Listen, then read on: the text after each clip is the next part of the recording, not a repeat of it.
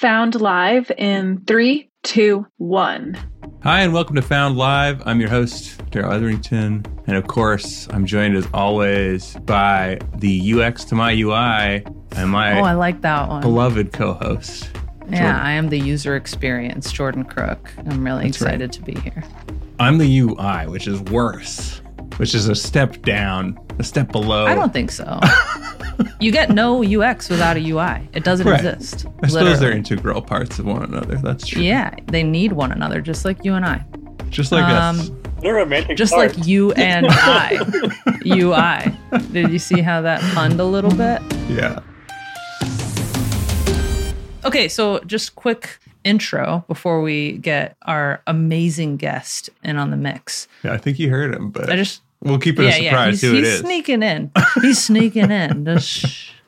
Found is TechCrunch's podcast where Daryl and I talk to founders to get the stories behind the startups, which is very exciting. We go live with this, so not just recorded, but actually with you looking at you every other Thursday. Don't miss next Thursday when our sister podcast, the Equity Podcast, will be coming on live, so you can register for that as well. Also happening next week, it's a very special episode of TechCrunch Live. We're going to do a city spotlight on Austin, burgeoning startup scene, and that will be on April 6th. There's going to be a couple great panels and a pitch off. It's going to be really awesome, so you can RSVP now. We will drop a link in the chat. With that, I think we can get going, right? Or Daryl, do you have more to add on the housekeeping front? I'll just say we have a special episode of Found for that Austin City Spotlight, which you'll be able to listen to on Monday. Oh, yeah. Yeah. So that's cool. I remember. Yeah.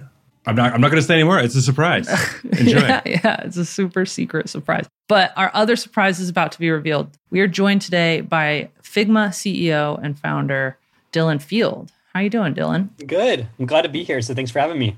Yeah, it's great to have you. Yeah, I feel like we'd be hard pressed to find someone in the audience who doesn't know what Figma is yet. I just feel like it's hit like I don't know if there's like a mainstream for design tools really, but like if you work at a startup or someone that, I mean, maybe there is, I don't know. But people know what Figma is, but why don't you just like high level it? Totally. What Figma is? And I think there are a lot of people that don't know yet. So I appreciate the opportunity. Although your reporting of it has definitely helped us get raise the a profile. lot more people. Yeah, are you stroking my ego real quick before we get started? That's not going to save good you, place Dylan. To start. I'm coming good for place you. To start the interview.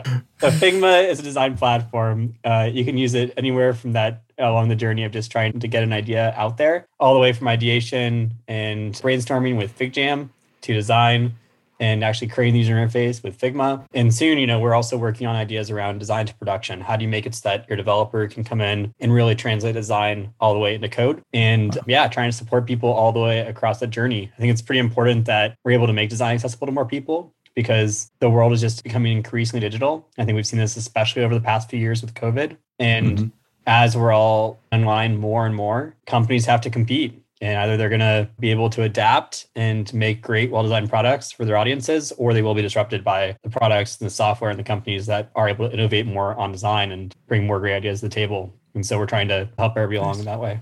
Yeah, design is so important. It's like the differentiator in so many products, right? It's like what wins is the better designed one in so many cases, even if the product is not necessarily better in terms of like end results or whatever. So, and that's increasingly or case, like the back end, like the data set or the algorithm might not be as good, but like when it feels good to a user and they don't even know why, it makes a difference. Oh, I think it's been a giant shift over the past few decades, honestly. I mean, you think about it and it's like a while back, the way that you get software out there is you'd have, you'd literally, okay, cool, you want to be the internet? Go buy some rack space somewhere, take your managed servers, put it in there, and like hook up with the internet. Now we've got the cloud with AWS and whatnot. And okay, great. You want to like ship your software and it's not in the web. Okay, like burn onto CDs and like put it in boxes and make sure the boxes look pretty and like, send it to Best Buy. And it's like, okay, great. Now we got app stores. Before it was like no one had examples in their mind of here's what well-designed software looks like. Now we've got tons of examples. And if you have to deal with a shitty experience, whether it's, with your bank or some weird enterprise software that you have to run on a day-to-day basis to do your job, people just don't tolerate it anymore. Yeah. So I think that's the shift that's happened over the last decade or so. And Figma has kind of been around for that shift. And I've seen it live as institutions that I never thought would be so designed for before are now saying like, we are a design company. Banks, for example, literally have realized over the past few years that they have to adapt and otherwise they will be disrupted. And that's why I've seen your user experience for your bank get like a lot better now. So it's pretty cool. Yeah. I definitely notice it the most with the bank and the airlines, their specific websites. Because you go to like, even the startups we report on that are pre-seed, you go to their website and you're like, wow, that's pretty, like that's a really nice thing. But like when, I won't name my bank, but when my bank updates its website, I'm like, holy shit. It's just because they like had set such a low bar beforehand that you're like, wow, look at you, Well, and part of that is just like pretty. The amount of designers that are being hired and brought onto these teams has just increased so much. I really think it's kind of like we're seeing this design arms race happen where people are just, there's a lack of designers that have experience in the market and people are really trying to attract them to their companies because they know that's how they're going to win. Not just the visuals, it's the user experience too. They're trying to make a great experience across the board. And that goes to everything from not just how you use an app or website, but like what's your call center experience? Right. Yeah. Right. And furthermore, we're seeing internal tools be built like industrial applications. This is one of the places where my mind got blown the most was just seeing how there's just kind of this awakening around, and people call it digital transformation, which is a little buzzy, but it's a real concept in terms of people are trying to build internal tools to help industrial companies be more efficient in their processes and just smarter about the way they work. Mm-hmm. And so those ought to be designed somewhere. And we're seeing a lot of them be designed in Figma. It's really cool. Yeah. Nice. So one of the things that I guess confused me the most about Figma early on that like you seem to tap into, and I don't think anybody else, it really clicked as much, was the idea of multiplayer for actually designing, right? Because it's like one thing to be like cross-functional or like that the rest of the organization can go and add notes, right? Yeah. And like, oh, this is cool, right? That's one thing. But like to have two designers in any sort of co-player, multiplayer space and actually working on the same thing just didn't seem like a thing, right? Like you imagine a designer being like, don't open the door, I'm working, right? Right. Very isolated is the way that I saw him in my head. Well, you have versioning. Versioning would be like lock version to you. Now, okay, no, everyone else hands off. Lock version to you, hands off. Yeah, right. And so like I'm just curious where that even came from. Were you designing and struggling to design along people, or were you watching like how Google Docs was being adopted, or like where did the actual twinkle in your eye come from where you were like, I bet designers would like to do this together? Well, first of all, my co-founder Evan and I, like we grew up in like a multiplayer world with Google Docs. And so I think that there was something generational there around, we just in high school, that's what we were using versus Word. And I think because of that, we had a different expectation for how software should work. That said, as we started Figma, the first part of bringing it to the web was about accessibility. We thought, okay, if we bring it to the web, more people can access Figma. And we thought, and maybe there's something about this multiplayer collaboration thing, but every designer we talked with would say what you just said, Jordan. They'd be like, I don't know about that. Because so much of the identity of designers was wrapped up in like being this kind of lone creative in the corner, doing the big reveal. And that was because design teams just hadn't hit scale yet, I think. And that also, like I said, design didn't have a seat at the table yet. And the power dynamics were such that oftentimes there's one designer in the org and they're expected to kind of like put lipstick on the pig at the end of the process. Yeah. Rather than being an integral part. And now it's like people, want to see the design tables. That's a shift that we've seen. But I think that what happened was we didn't want to make a big investment in multiplayer until we were sure. And so at first we thought, okay, we'll just build it. We'll make it so it's not multiplayer, but it's on the web. And then what happens is like there's this native form factor of being on the internet. It's like maybe it's like Medium is the message kind of stuff where like I'm on a URL, you join and you make an edit. And then it's like, okay, now what? Well, okay, if it's not multiplayer enabled, my browser refreshes. And if I make an edit, your browser refreshes. It's like, this sucks. Like, this is the worst experience. And so it took like 5 minutes for us to figure out once we had it built, this is not going to work. And then it was, okay, we have to build multiplayer. In the meantime, we had talked to a lot of people, and I'll give credit where it's due. Like, a few people had gotten it. So there's Tim Van Dam at Dropbox along with Belinda Prino. There are two people that had said, absolutely, we want this. And the context they're coming from, which is one that I had seen before Figma as well, is this context of pair design where you're sitting next to someone else and you're working with them in kind of this like mentor-mentee relationship. The person that for me that was Didier Hilhorst at Flipboard, who was my intern mentor and now is a really important design leader at Uber. And I think when you're in that setting and you're kind of going back and forth and collaborating, that's a really obvious point where, yeah, of course, multiplayer would be great.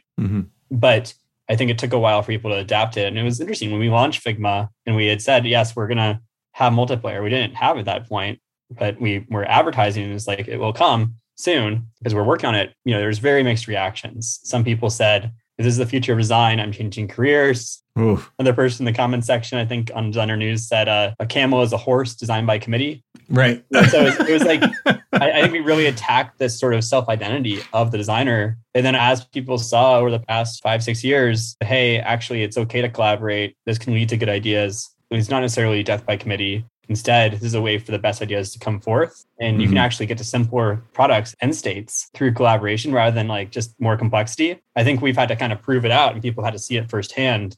But it's the same journey that so many other things have gone through. Like think about code, right? Yeah. Code started in a similar place. And as we introduced version control, as we introduced notions of collaboration, as engineers got more power in the organization, people cared about what they're doing, then code's prominence rose and people had less that image of their minds of like, we are the solitary genius at the corner, engineering and building greatness. Instead, like this is a team sport. And I think that design is going through a similar journey. Yeah. But that must be difficult for people in the same way. It happens in writing too, right? Like writing is another area where, speaking from experience, you see a lot of ego, right? Like people are very, very protective of their stuff, of the thing that they're creating. Has a huge ego, like huge. This is me specifically we're talking about. But it works so much better. I went to creative writing school. Is that one of your bingo things, Jordan, that I talk about on the podcast? Why don't you just go ahead and do the other two real quick? I'm from Canada. I'm Canadian. And I worked at Shopify. Okay, they're all out there. There we go. Put them all out. But when I went to school for that, everybody coming in was doing an MA. It was effectively an MFA. It was just technically an MA. But like, people are coming in like, oh, like I'm a poet or I'm a novelist or whatever. And you're very, to that point, I think everyone had generally been very insular. And probably we were kind of like weirdos in high school or whatever, right? Because you're like, oh, I like this strange thing and I'm going to do it on my own. And there's not really any interaction with other people around this particular subject. And then you get there.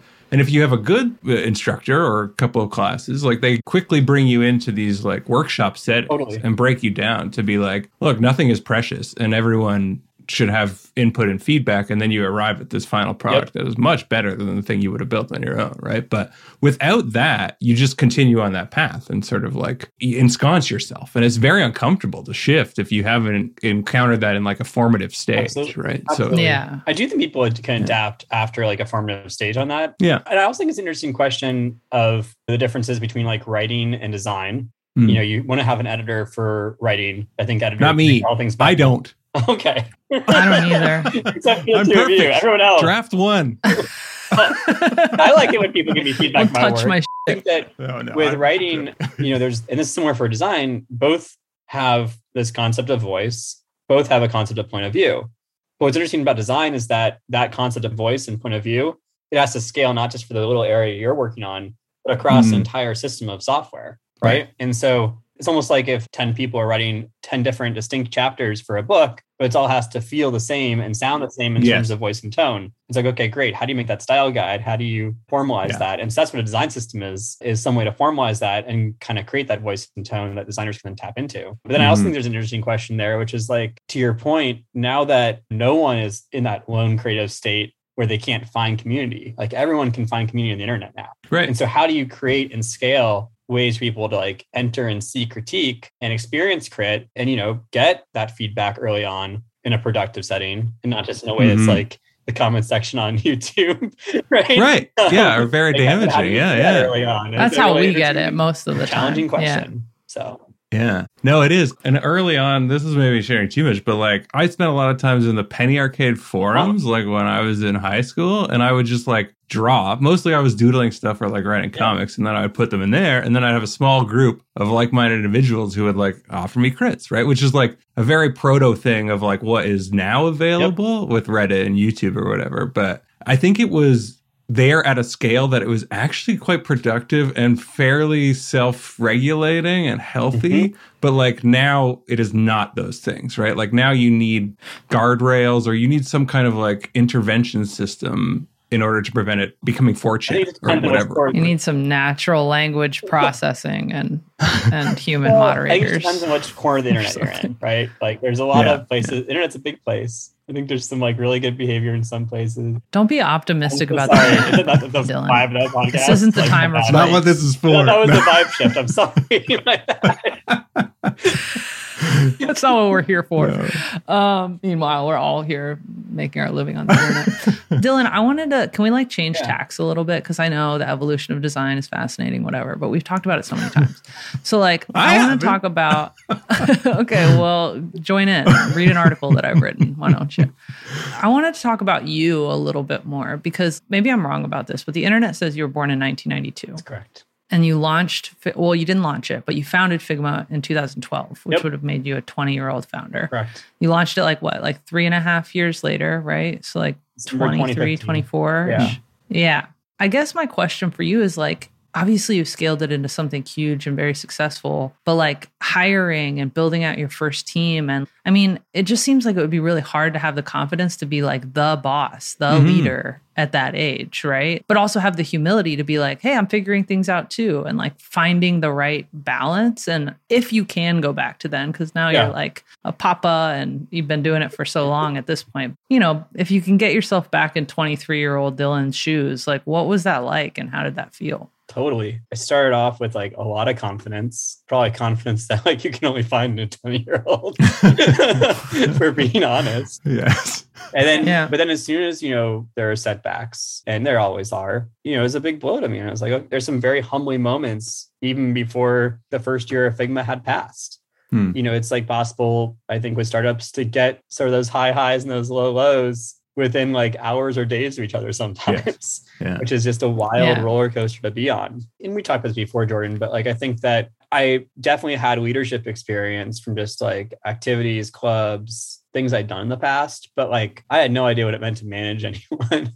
Right. And that was something that I was just learning in real time. You know, I was pretty honest and clear about that with the people at Figma. I was just had to kind of like give me feedback any time policy. I'd always be asking for feedback. But, you know, as we're taking a long time to get to launch, as I was fighting tooth and nail about like little feature details when I probably shouldn't have been, I didn't have a really good sense of like, what's the time where you have to really push and what's the sense of time when it's just like, let someone put it out there and we can evolve it. It's software. It's not going to be like this thing where it's always the same. We're going to be able to iterate and keep changing it. I didn't have a sense for like when to push hard and when not to. And also, you know, I think I didn't hire perfectly. I hired people that were always really high skill, but not all of them were the right fit for the sort of culture and vibe that we're building at Figma. And partially it's because we didn't know what it was yet. And all those people would be perfectly fine elsewhere. Just like, you know, sometimes it wasn't the right fit for Figma. And so all that together, it was definitely tough to kind of figure out how to evolve in the early days. And also there's a point where before launch, we've been working so hard and pushing so hard. And I don't think it was clear to anyone that this was actually going to happen, that this thing would actually get out.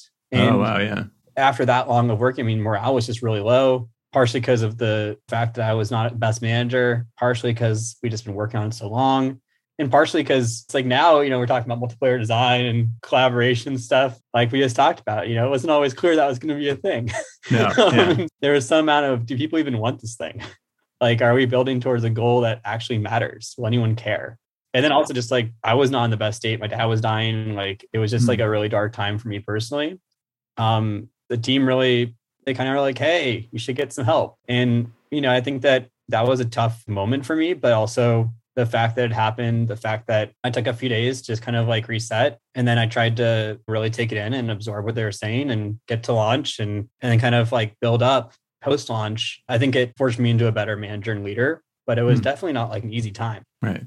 It sounds super difficult because we've talked to a lot of people who seek out. We talked to somebody the other day, Julia Cheek from Etherly Health, who said like she had a executive coach from day one, from her experience as a founder, which like that's like super the other way extreme, right? But like, did you ever seek that, or like how did you get to your maturation stage? Was it all trial by fire? Like you just had to make the mistakes and go through it? Or did you go and seek help? Or how did you figure that stuff out? What tools did you use? Yeah, I mean, I've had so many great mentors and people around me. So whether it's just literally people that have invested in Figma, they made a huge difference. I mean, and people like I have really just trusting relationships with them and like, you know, we'll bounce ideas off them.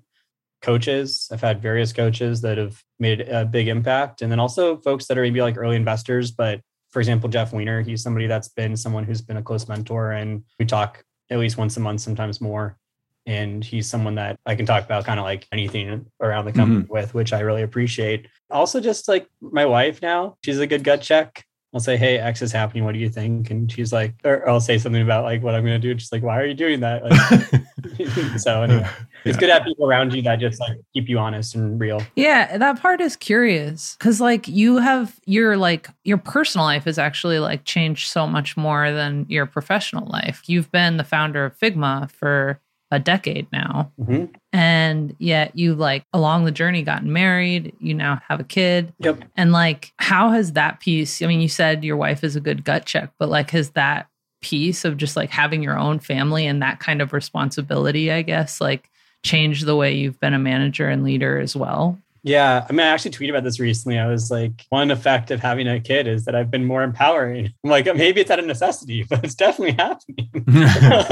But yeah, no, I think like I haven't quite internalized. Our kid was born late last year. And so I don't think I've quite internalized all the changes that come with having a child and how it's going to affect me and how it'll change my style and my identity and personality. But I suspect it is. And that process has already started and I'm just kind of catching up to it mentally. Yeah. But also I think another thing's been interesting is just watching my wife's company grow because she started a company, I think 3-4 years ago now. And I'm actually repping the sweatshirt today, Ironfish. Oh, nice. It's a private cryptocurrency company. And watching her go through that journey of starting up and encountering, a bunch of the same challenges we encountered. She came from being an IC engineer at Airbnb. And crypto is even harder than SaaS. Right. You're not just trying to figure out how to make a product that people will buy. You're trying to figure out sort of like, what's the economy?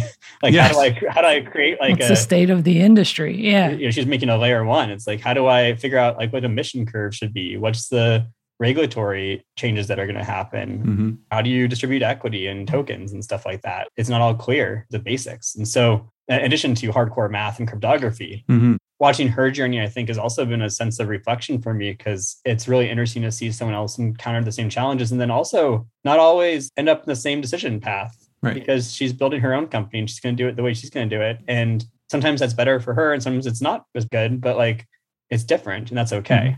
And I've also seen that with investing in general. I've had a few companies that I've gone close to through investing in them. And it's really inspiring and exciting to see it when people do things in a way that's totally different than Figma. And I think my just macro observations, there's so many different ways to build a company. There's a lot of ways to start up. And so much of the way you build your company is going to be unique for your audience and for the thing that you're doing. So for design software, like, we got to be intentional. We have to, for Figma, move fast and break things is probably not the right tagline for us. Right. Because if we move fast and break things, like someone might not be able to put dinner on the table because like they were freelancing and the service went down. Now they can't deliver work to a client and literally they can't feed their family. Right. And that doesn't mean we should move slow and be glacial in our pace, but we also shouldn't with stuff so much that it can impact the user experience. This isn't some social app, right? Whereas other companies I've worked with, they're able to iterate at a speed that's like far greater than ours and just throw stuff out and see if it works. And that's the right approach for them. And I'm like, oh man, what about the quality? And they're like, yeah, we'll get there. And that's not a bad thing. That's like maybe the right thing for them, whereas it might not be the right thing for Figma. And then also there's times where for Figma it is the right thing to go and be really fast and iterative in our approach because they're not critical areas of the product and we can like test more that way. And so just really understanding the constraints you're under, I think is important. Yeah. But is it difficult to like, you're talking about clients and in this particular industry, I feel like not only like things can be product breaking, but people are probably, I imagine your customers are extra sensitive to changes in the product, right? So things that may seem small to like people outside of the discipline are actually like super, super important to people within, right? Yeah. I mean, I love working with designers and building for designers because first of all, they are very direct and very honest with their feedback. It sounds a little blunt, but like they get it to us and they're very clear about it. And usually it's pretty constructive in tone too. Yeah. But the feedback we get is extraordinary. And it's so like the average feedback is so much better than like I think most companies because people are coming from a design background, they're understanding the context of which we're building and they're thinking consumer apps. It's like, I don't like this thing. And then people are like, what don't you like about it? I don't know. I hate it. Bye-bye. Like, okay, thanks. Designers are like, well, I understand like what you're thinking through here, but I'm not trying to agree with the results. Why? It's just like very much more nuanced. But I think also there are just fundamentally different ways that people can approach design. And we've seen this with our research from day one. So sometimes we can support multiple workflows for something. Sometimes we had to choose one path in order to make it so that it's not all things to all people, which can sometimes lead to a worse user experience for everyone. Yeah. You have to be deliberate about when we're making a choice versus not. And that's something that we've talked about with the team quite a bit inside of Figma. So you've talked a lot about like your path. Did you ever feel like there's so many like milestones for Figma? Like you've launched a bunch of different products now. You've hit all of these revenue goals. You've raised a ton of money. It's here, right? And it's a thing. Was there ever a moment where you felt like, okay, we made it. I made it. We did it. Or is it just like never, I don't want to say never enough because that makes you sound crazed, but like, can you ever get comfortable? Like, is it always, or? Yeah. I think it's the beautiful thing about startups is that there's always something happening that's good and there's always some fire. If you're not aware of the fires, it's because you're not looking close enough. But at the same time, like you can't not appreciate the good. So you have to really celebrate those milestones when they happen. And yeah, I mean, just even, the last few days, seeing FigJam starting to get really some amazing adoption with customers and not just inside design, but company wide. That's been something that we've been celebrating because we're really excited to see that. That's what we wanted to see, was going outside the design audience and going to the entire company with FigJam. And at the same time, we're like, man, FigJam, we got a lot of work to do ahead. We have the product has been launched almost a year now, but we're not even a year old yet. And by the way, it was launched in beta. After we were working on it for like 7 months. This is like still a very new product and we have a lot of work to do. Like you can hold both those thoughts in your head simultaneously, both the appreciation and also like, let's go do this and make this great for our customers.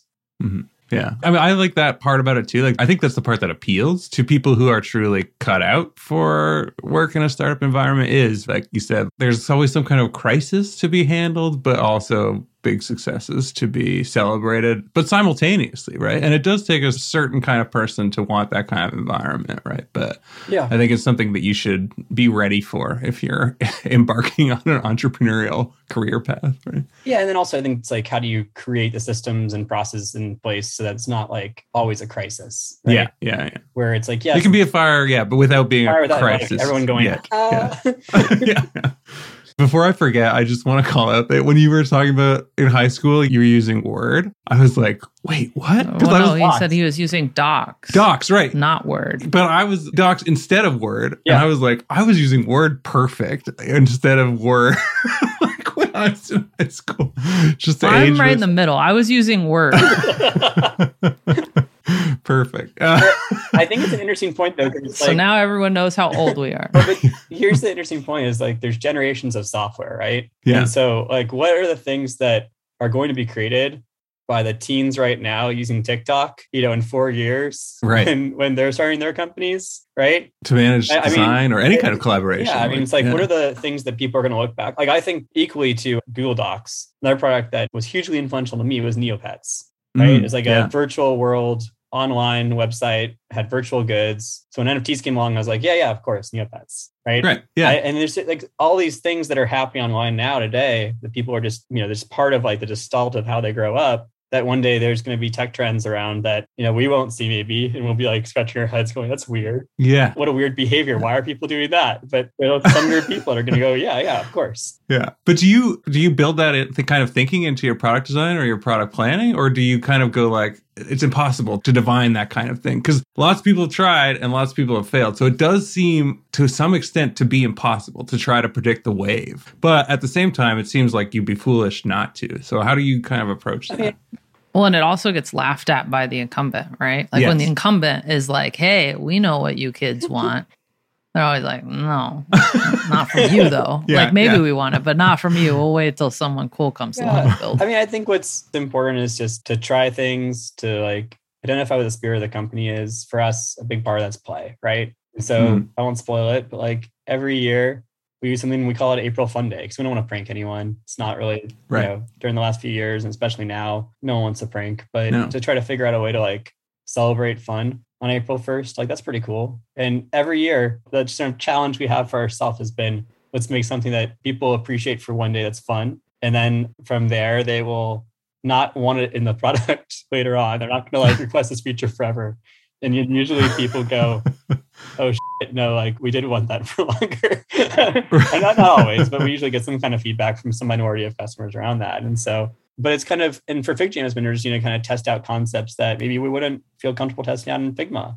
For example, emoji reactions. and stamps in the canvas are things that we've kind of like leaned into for FigJam. That I'm not saying that they're like quite as far leaning looking as we were just talking about, but right. I think it's nice to have these sandboxes where you can kind of push the bounds of thinking. And internally, another example of that is Maker Week for us. So we, every year, once or twice a year, we have a week dedicated to just building stuff. And anyone at the company is allowed to do, anything they want for that week, as long as it's benefiting Figma in some way. And we see a lot of the product innovation that then later on gets baked into the software coming out of those weeks. And that's where we see a lot of far-reaching ideas. And so I think it's almost like for us, when I think about it at scale as a system, it's not about, okay, how do we predict perfectly every trend, but rather, how do we make sure that we're bringing the right people into the organization that have the finger on their pulse of like what's going on in the world and can bring that into Figma. And then make sure that we have the right environment for those ideas to come and to be fostered. For Make Week, I'd be like, the beach really inspires me. So I'm going to be at the beach and bring back a lot of inspiration. You joke, but I think that does have, here's my second shop, if I mentioned. We had another one. We had that too pretty regularly, like the same type of thing. And some of the projects were kind of questionable in terms of their actual utility or the seriousness behind it. I think some of my own were probably along those lines, but it's fun too, right? And that's part of it. Part of it is fun and that you get the opportunity to have fun. I mean, honestly, I think it's okay to have projects that are not serious too, because I think they can lead to something. For example, like a Maker Week a few years ago, I made a plugin for Figma. It was right before plugins were launched, where it basically turned Figma into Windows XP. And on the canvas, like you could like press start, and you could go to like calculator. There's like a flashcard app because we had a lot of new employees. We'll make sure people knew how to knew the names of the employees. Anyway, the time it was just like people saw the joke, but then years later, now we've got widgets in FigJam, right? I'm not saying that it was directly inspired, but it's like within the same I think you should take all the credit. No, I shouldn't, because other people later on. That's 100% Dylan. And now it's on the record that you took credit for it. Exactly not what I was saying, but rather there's other people then took the idea, iterated on it more, and then those iterations became widgets, right? And it's that kind of co-evolving process of everyone trying new things and trying to inspire each other that I think leads to some really cool results, even when it's just for fun. Well, we have a couple audience questions. Right Dylan. up this alley, yeah. Yeah, right in the vein. And you and I have talked about company culture so much that I have heard it before, but they want to know. So Eric Braun and Casey Nolte had a similar question, which is essentially how much has the culture changed during growth? How do you hold on to culture as you grow headcount? That whole thing. How do you control the culture? And does it bother you if it's changing significantly as it changes? Yeah. I think you have to accept that the culture changes over time. I mean, every person that you add to a company changes the culture. The question is how much and in which ways. In some cases, it's you add somebody and they are very similar to the people you already have in personality or interests or way of work. And that reinforces the culture that you already have. Sometimes they have a slightly different working style. And that can be really beneficial to the team for them to learn that working style or adapt and get better. And sometimes it's just a total organ rejection and someone joins and a few weeks later, it's yep, they quit or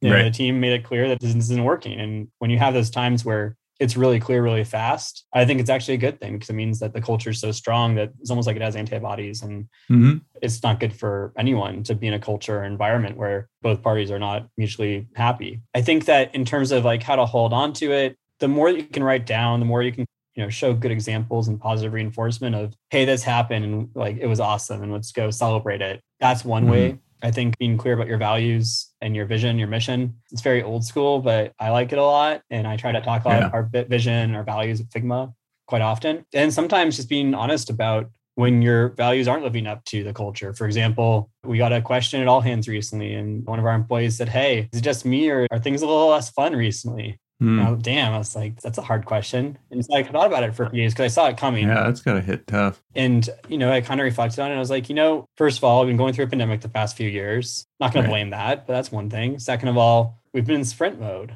So we've been working really hard. But third, there is this element of play, of fun and experimentation and guessing and thinking that isn't fully captured by the values that we have. And we kind of had convinced ourselves it was captured by a value called build community. It's there's communities out there that aren't fun, that aren't playful. Right? Oh, yeah. So it's that's not actually captured by that value. So we added, okay, unilaterally, I'm adding a new value.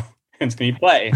And so now we have a fifth value called play. I mean, we're still defining as a team, we're working together to kind of figure out how that manifests and whatnot. But I think it's part of giving the team permission to be playful, to find ways to inject play into our culture and our product, and to make it so that, like, as we scale, we don't lose the soul of Figma. We don't lose what it means to be Figma. And we're able to really reinforce that aspect of our company. And I think that, there's probably more stuff like that we'll have to do over time, things that we'll have to explicitly label that we didn't have to label before. Hopefully they're things like play and not things like integrity or respect. My goal is to not have to have a value. It's the integrity value, because I hope that's assumed with everyone we hire. Sort of fundamental human value that everyone should have. Right. But I do think that, keeping things really human is important as you scale. You want to make sure that, going back to tone and how you speak, it's really easy to be corporate in the way that you talk as a company. And it's like, okay, how do we show up as humans? And make sure that it's not less of like Figma as the Borg and more of, it's like, I'm Dylan, hi.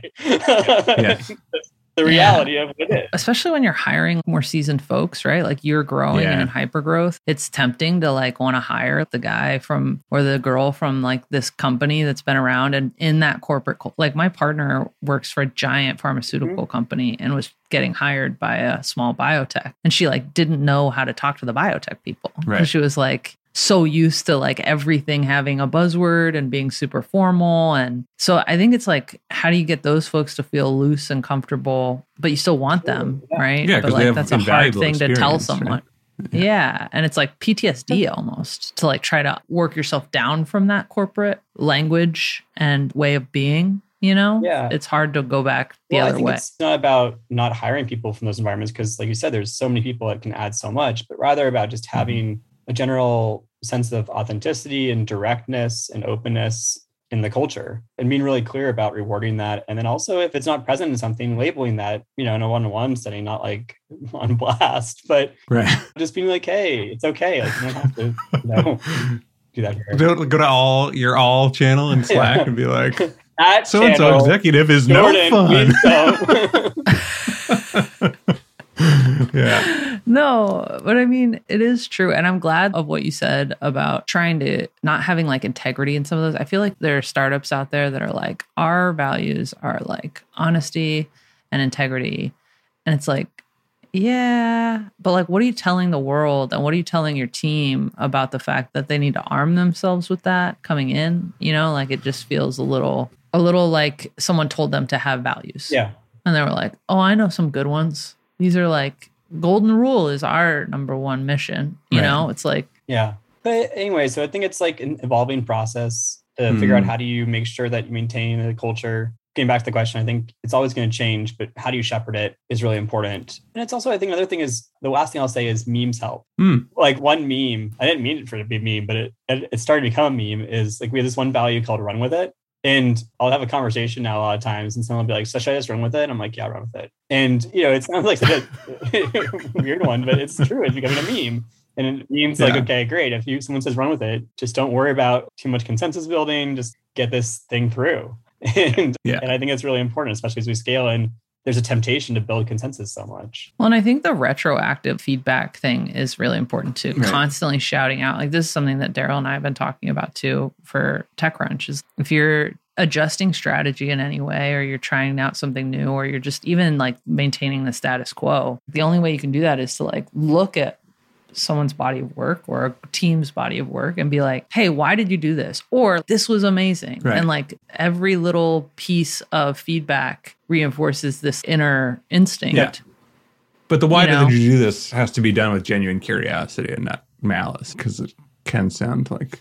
I never do it with malice. No. I only come with that question with malice, to be honest, and I got to figure that out. If I'm asking you, why did you do this, then we're starting from a bad place. And that's my bad. I think it's a good question to ask, and it's someone people should ask, because it helps you understand the actual intent and thought process behind an action. As long as people treat it that way, and you keep kind of that tone casual and like light and uplifting, like people, I feel like, get a lot of value out of that. But it's definitely a tricky thing to thread, because people are so used to hearing that and having it be like, it's a setup kind of, right? It's kind of Lucy with the football. Like, oh, okay, I'm going to answer and you're going to yank it away, and then I'm on my That's right. So, Well, one thing that- yeah. And then neither of us win, right? Because like, Well, Lucy then- wins, I think, in that setting. But No, not really. Because like, if you come to it the way I come to it, with why did you do this? Coming from like, you probably shouldn't have, because that's normally what I'm thinking. right. And they come to it like, oh, I have to justify this, rather than like, I actually am going to tell you genuinely what I was thinking. Right. Then neither of us are No one winners in achieves that anything. interaction, That's true, right? yeah. Yeah, like, because you still did it, and I don't really understand you any better. Well, So I think that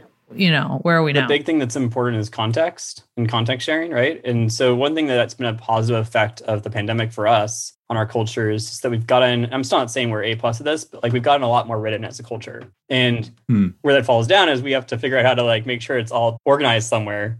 There's some place that you can go find the thing. But like a lot of times we'll have some plan or something interesting that's going on. And the question of like, oh, why are we doing this? Or what's happening here? Or what's the context here? That is the question I'm asking. And it's so much easier to be like, yeah, is there a doc around this that I can learn from? Yep. And then there usually is. And I just haven't seen it yet because it's a hard problem to find information in an organization scaling and growing. And then I can look at the doc and be like, oh, okay, cool. You had a framework, you had a set of assumptions. Maybe I disagree with this assumption. Let's talk about it. But like, it's less, oh my God, what the f- were you thinking? Yeah. Yeah. Well, and you're not like repeating yourself all the time. It is hard though to like become a company that's got a record of everything, right? Like, and there have been a bunch of startups that have tried to tackle that. And you don't want to record everything. It can become difficult, but Right. it's also good. Yeah. Well, not not everything. Well, I mean, in terms of like, you don't want to Like, you slow also- things down so much.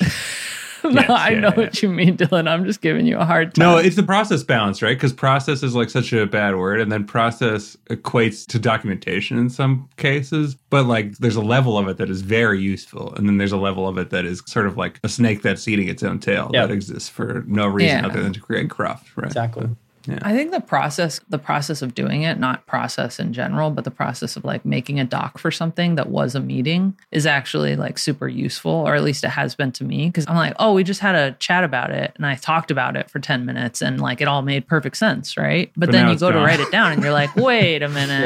Yeah. Writing can be, What is that? Doesn't look right. writing can really clarify thinking, right? I mean, there's a lot of times when I write stuff and I'm going, like you said, it makes you spell out your assumptions, makes it so you have to create a narrative, and exposes your gaps in logic sometimes too. I want to ask before it escapes my brain. You've said something a little while back where you were talking about yes and in terms of your culture, which is like from improv, right? Like that's the improv principle is to yes and. Yep. Is that explicitly where you got from, or can you talk a bit more about how that works kind of at Figma Totally, and yeah. how you think about it? Are you a big improv fan?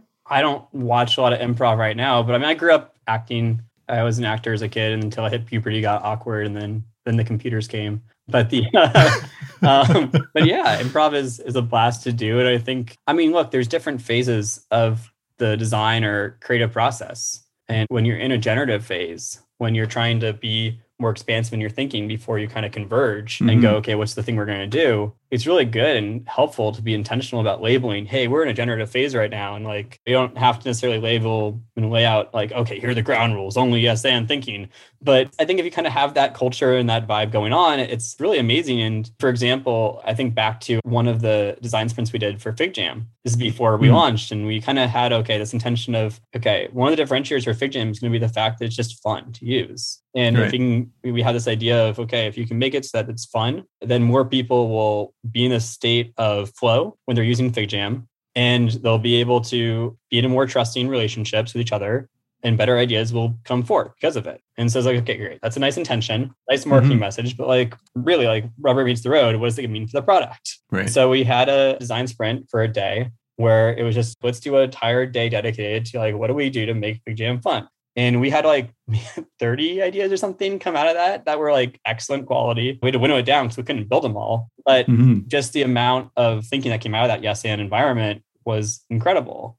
And we've done that similarly, in design crits, and, and we try to label crits and tell people when it's like, what type of crit it is, be intentional with our language and sort of our framing of different conversations that we're having. And I think also it's really important as you build and scale an org to find the people that are naturally that way, that are for lack of a better word, they're kind of like the muses of the organization. They're people that are inspiring to others. They're going to keep coming back and like helping people refine and iterate on creative thought. They're kind of like the starters, and that's important. Finishing is also important. I'm not trying to say that one versus the other, but I think it's important to have in your head, okay, here are some people that we're really going to care about retaining because they are going to be people that really help us get to that next version or that next release or that new product idea. Yeah. And I'm thankful because Figma is such a creative company, so it attracts a lot of people like that. And a lot of our employees, they are very inspirational in that way. Yeah. When I think about that, I think about like, I guess my behavior in meetings tends to be the finisher, as you politely called it, which is like, they're like, no, we can't do that. No, that's terrible. That's bad. But yeah, like setting it out front, because that tends to be, I think, a lot of people's default stance when you go into meetings is like, oh, I'll be the person who like has smart things to say about why such and such thing wouldn't work, right? But if you have a whole meeting that doesn't have that, it's going to be much more generative and a defined space, right? And some meetings are decision-making meetings too, right? So if you have decision-making meetings, that's fine too. Just be clear about it. So that way no one's like, why are you shooting down my idea, man? It's like, well, because we have to. We have 5 ideas. We got to get to one. Right. You know? Yeah, no, I like that. I think we talked a bunch about design systems, and it's a concept that I didn't really even encounter until I went to work for Shopify, but it's very core, right? Absolutely. To a lot of... Ding, ding, ding. What? Don't... I'm going to like start paying you $5 or something so that it hurts. But what was funny there, and I don't know, I think that FigJam and a lot of your approach overall gets around this, was a lot of people saw it as something that was owned by UX over here and that was an encumbrance to be avoided or defeated in some way. And I have to apologize to Cynthia Savard, who is the VP of UX over there, because I was very often, I was like, don't worry about it. Don't worry about it. It's just between us. We're not going to use Polaris for this one. And avoid the design system. But bringing people in and then bringing the rest of the company in helps you understand why it is so crucial. And like with the benefit of hindsight, I can understand why it was so crucial and why it's important to have, especially at a company of that scale. But like, is that how you kind of think about it? Or like, do you see that? And do you see yourselves as being a solution or an assistance to a solution? Well, I'm touching so much there. I think there's the core tension maybe you're highlighting is, okay, if you have a design system, are people that are working on a design system every day, are they more creative or less creative? Right. And I think it depends on how the design system's set up. It depends on how the org is set up. And I think that for Figma, our role there is how do you make it so that you can create design systems that have flexibility to them? That are not just going to be like, okay, this is the only way you can use it and good luck otherwise. Right. And also, how do you make it so that people can adapt design systems so they can like propose changes more and you can open those communication pathways rather than like they're closed off and you have some tiny team that's working on a design system and they don't talk to anyone else. I wouldn't give ourselves a perfect grade there. I think we've got a lot of work to do. And design systems are like one of the things we care most about at Figma, and we work really hard to keep evolving it. But they're also really hard problems because what ends up happening is you've got these design systems that you basically create, which are then used in all these different places. And it becomes this giant distributed systems problem, in addition to trying to create the UI on top of it to explain what's happening and then the sort of product flows to impact the system. But yeah, it's a really fascinating area to me and one that I think we're just the start of, honestly. Yeah. I think that, design systems as kind of an area of design has been really, it's existed for a long time. Look at any operating system, it has a design system, but at the same time, the popularization of design systems is less than 10 years old for sure. I would like to think that we had some part to do with it. And I think that, we're in the early days still of what that can mean. Yeah, for sure. It's probably too big of a topic, especially to bring up within the last, 2 minutes of that? Yeah, it was like 2 minutes left. And you were like, let's get started on design systems. I like it. I mean, we can do another hour on design systems whenever you want. We'll start a new podcast. Bring on some people from systems. Figma into the conversation that are like, think about these problems every day. It'll be fun. That'd be great. Yeah. Well, thanks so much, Well, there you have it. Yeah. We're doing it. Yeah. It's locked in. On the calendar. So we just wanted to say that if you missed it, audience, this episode will be in the feed. So you can subscribe to Found to listen to the full conversation between us and Dylan. And you rock, Dill. Yeah. Being with This us. was great. It was so much fun. A lot of fun. All right. See you guys See you next soon. time. Bye-bye. Bye-bye. Found is hosted by myself, TechCrunch news editor Daryl Etherington, and TechCrunch managing editor Jordan Crook. Yashad Kulkarni is our executive producer. We are produced by Maggie Stamets and edited by Kel Keller. TechCrunch's audio products are managed by Henry Pickavet. You can find us on Apple Podcasts, Spotify, or wherever you get your podcasts, and on Twitter at twitter.com/found. You can also email us at found@techcrunch.com, and you can call us and leave a voicemail at 510-936-1618. Also, we'd love if you could spare a few minutes to fill out our listener survey at bit.ly/foundlistenersurvey. Thanks for listening, and we'll be back next week.